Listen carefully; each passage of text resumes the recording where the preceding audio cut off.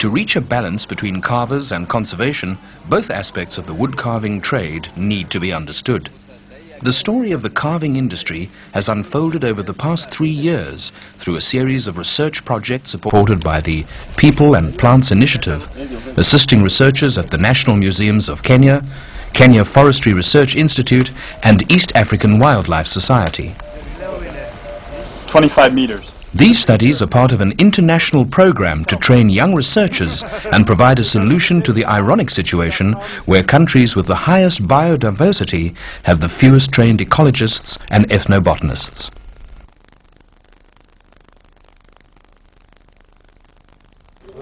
All over Africa are skilled craft workers, carvers, basket makers and weavers. Many are in remote rural areas far from retail outlets. Most sell their fine products for a pittance. The Kenyan woodcarving industry is an exception. Bound by close ties of extended families, clans and language, the Wakamba men who dominate a major part of the Kenyan woodcarving industry not only cut logs from forests and carve them, but through superb business skills have developed and retained export and tourist retail markets. Through this process, Kamba carving cooperatives capture much of the value and most of the jobs generated through their carving skills. The problem is that the favored ebony and muhugu trees are very slow growing. A brachylina or muhugu tree, just 40 centimeters diameter for example, would be 100 years old. As a result, this economic success and growing demand pose a problem for carvers and for conservation.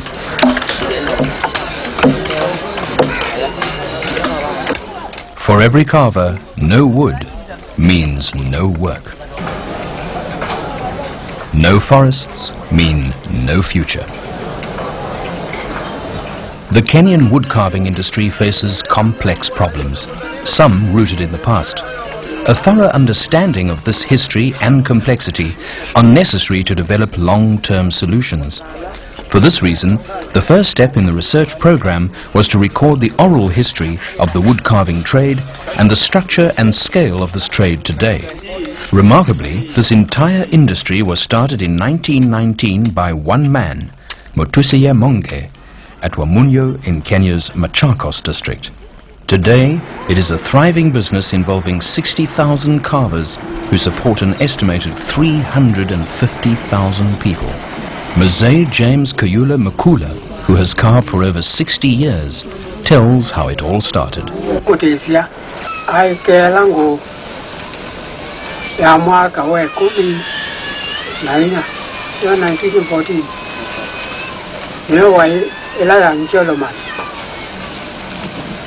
Na yuzu ila maendia peta we ubundi wo au misi Tanzania kwa landu meta wa Makonde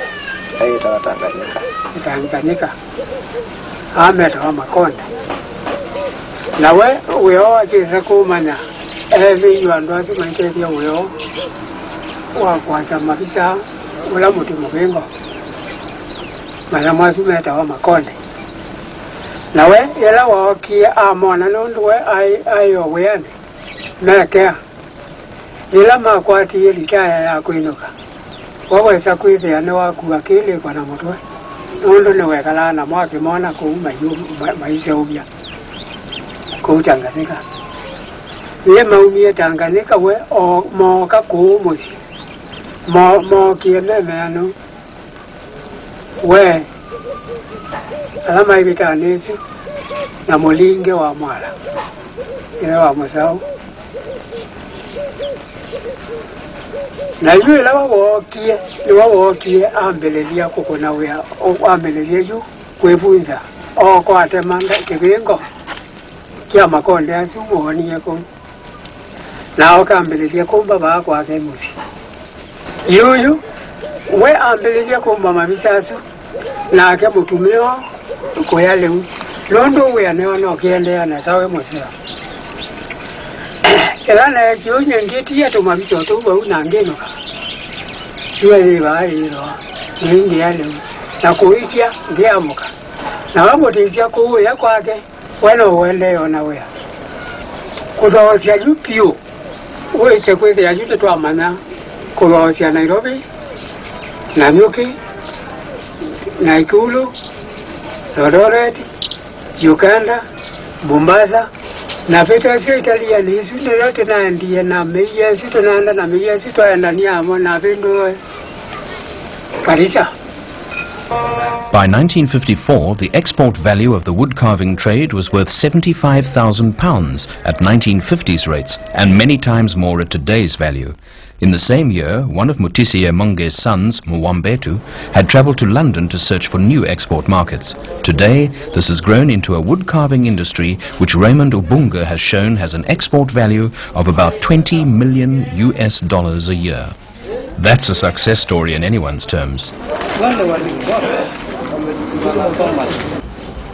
Achieving the success is a tribute to the entrepreneurial skills of the Wakamba carvers who travelled thousands of miles, often on foot, through Central, East and even Southern Africa to sell their carvings. The research study on how the woodcarving trade is organised has shown that Kenyan woodcarvers are part of a highly organised industrial process. Many people are involved in producing each carving. Different men cutting logs, producing rough carvings, filing and decorating them. Young carvers serve an apprenticeship of up to 2 years before they are allowed to join the cooperative. This keeps carving quality high. Wastage of wood is minimized and even wood chips are collected and sold for use as fuel. Profits from the cooperatives are invested in tourist sale outlets and into direct export sales. There's just one twist to the tale. As Mzee Makula points out, the history of the woodcarving industry has also been a story of successive over-exploitation of the favoured hardwoods.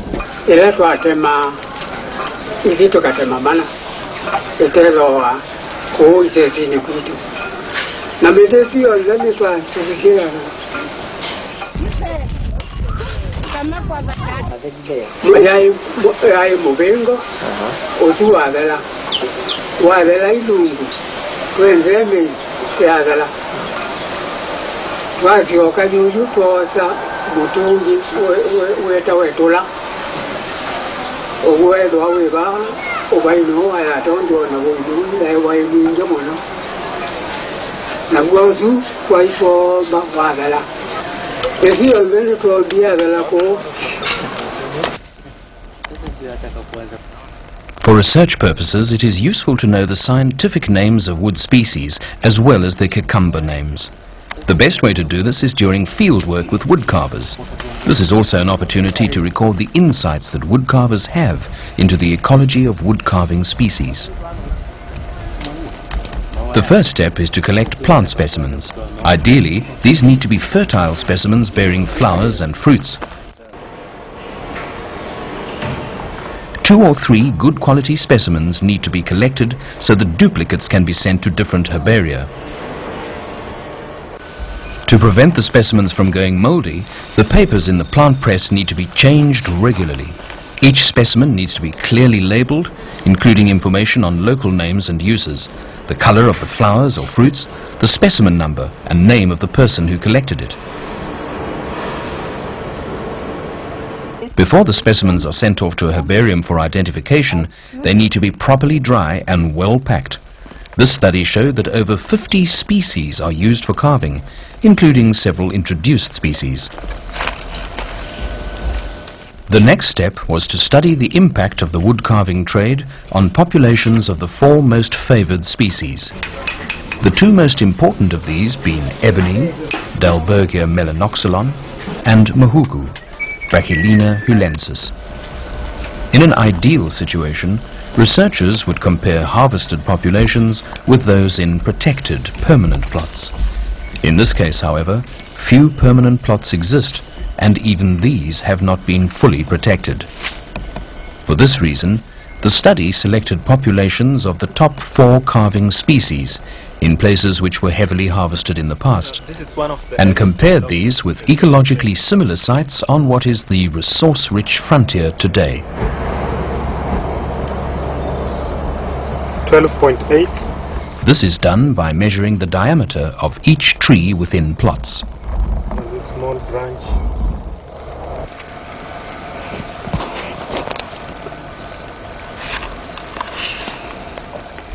This particular species is Dalbergia melanoxylon mpingo.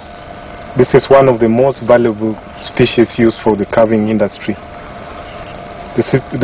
Because of its value in the carving, the species has become quite rare. And this is one area, Gwanja Forest, where we still have some remnants of this particular species. Tree diameter is usually measured at breast height, which to foresters is a standard 1.3 meters. This also applies to forked or sloping trees, but where trees have a buttress, then the point of measurement is taken above 1.3 meters. Because this project studied harvesting impacts, it also was important to measure the basal diameter of each tree stem, so that basal diameters of felled and standing trees could be compared. It is equally important to measure tree populations systematically. This can either be done in randomly selected plots or in a stratified random sample where plots are placed along transect lines.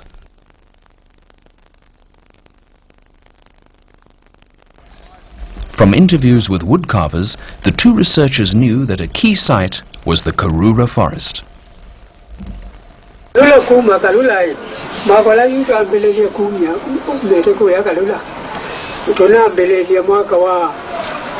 Meongo itano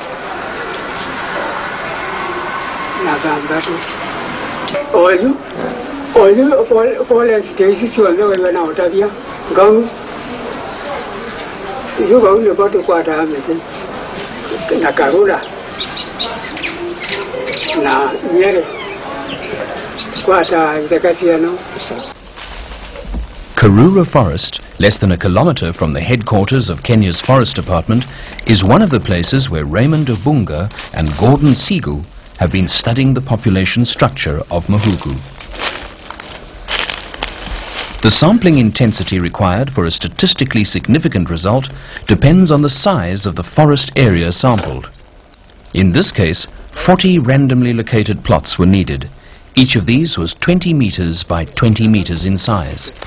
Measuring each Mahugu tree in these plots shows the population structure of the species in Karura forest. This study also recorded information not normally collected by foresters. Look at things like height of cut and the method of cut, whether it was cut by an axe, panga, power saw or bow saw.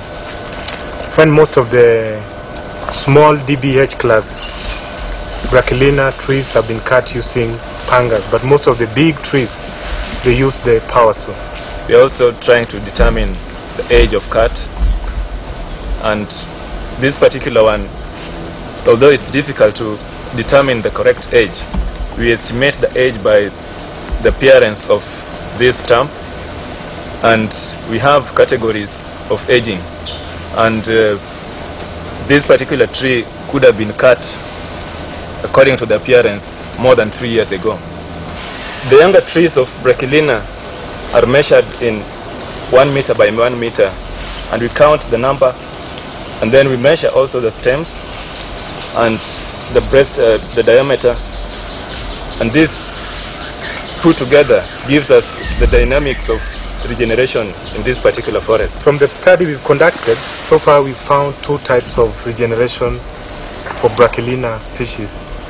There's regeneration from seeds and then regeneration from coppices. And what we found out, the coppices that come from mature trees don't grow to sapling stage, but the ones that come from trees that are slightly younger grow up to maturity. That's why it's important to look at the regeneration both from coppices and from seeds. Wood depletion is not the only problem, however. Carvers focus on the few remaining forests in Kenya, such as the Arabuko Sokoke forest, which is internationally important for biodiversity conservation. Research by Kialo Solomon has shown that the two woodcarving centres at Mombasa and Malindi use about 20,000 Mahugu trees per year, over 9,000 of which are hollow.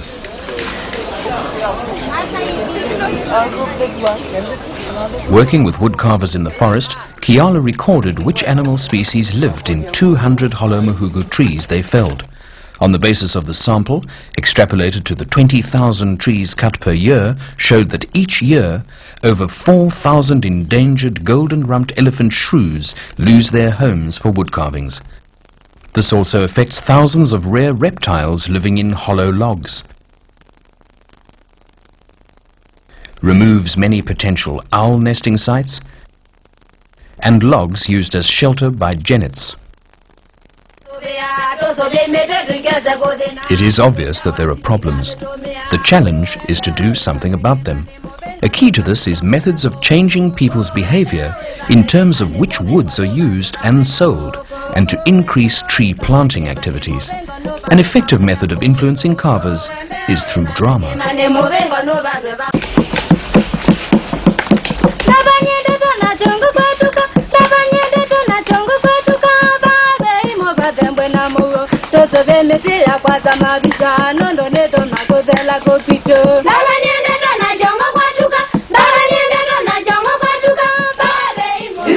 It's not put across to these people in a different way. It's only the elite will be able to get the message.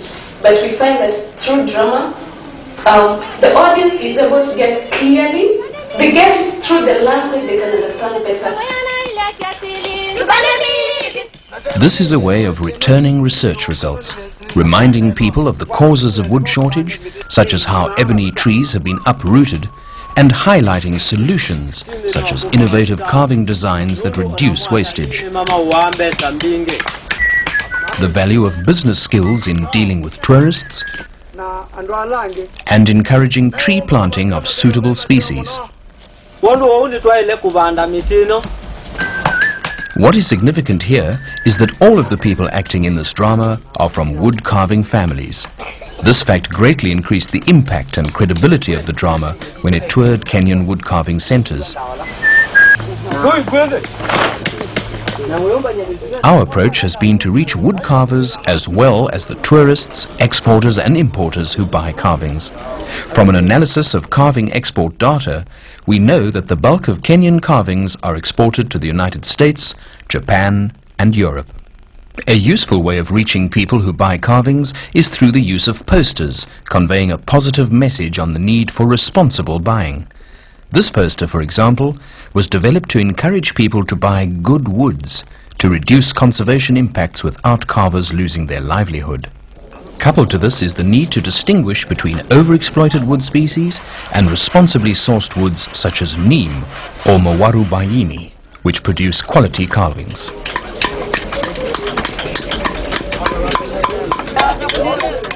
For this reason, wood anatomists at KEFRI use carvers' knowledge and scientific methods to develop a step-by-step key to carved woods which takes macroscopic and microscopic wood characteristics into account. It is very easy to distinguish between the hardwoods and the softwoods by using the macroscopic structures.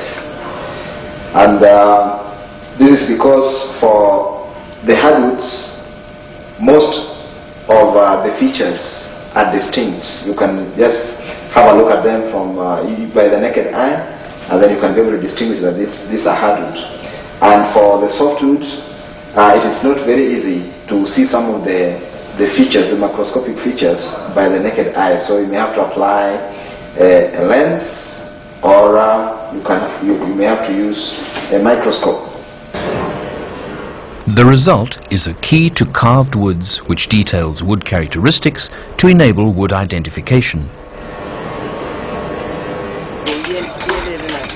Wood carvers realize there is a problem and that they need to do something about it.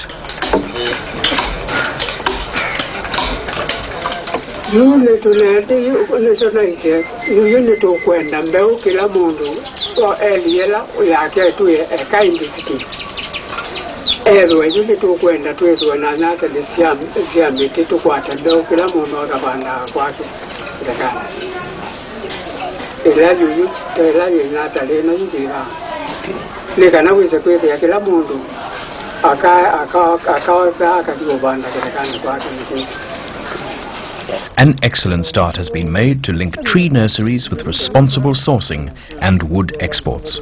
A good example is the Mennonite 10,000 Villages project, which channels 3% of the value of the carvings they export into nurseries at wood carving centres.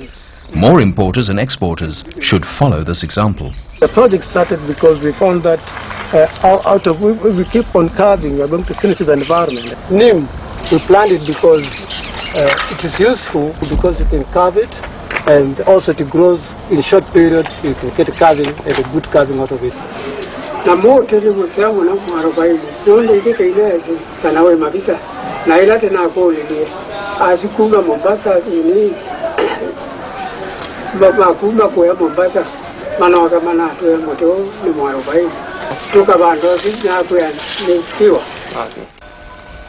Over the past 80 years, Kenyan woodcarvers have surmounted many obstacles in their search for markets to reach their goal of establishing a successful carving industry.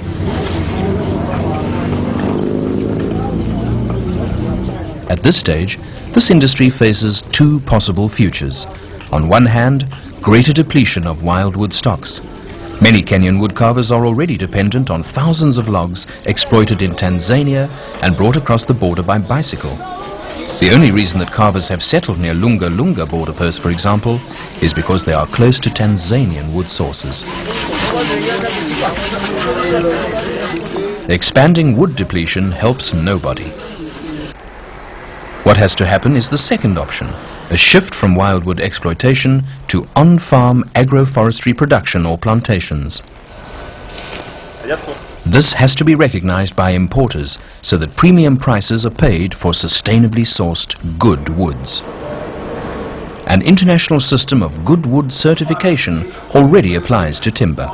If carving wood certification occurs in Kenya, it has important implications for wood carvers elsewhere in Africa, such as Namibia, Zimbabwe and Malawi.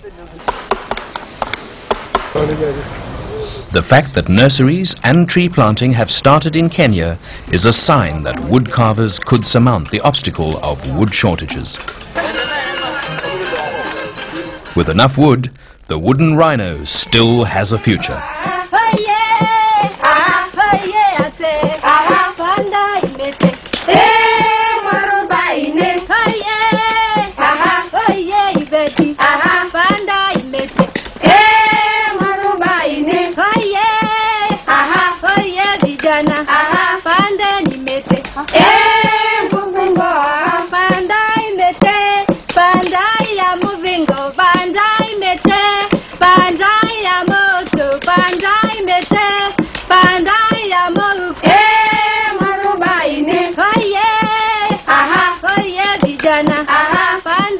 Aha,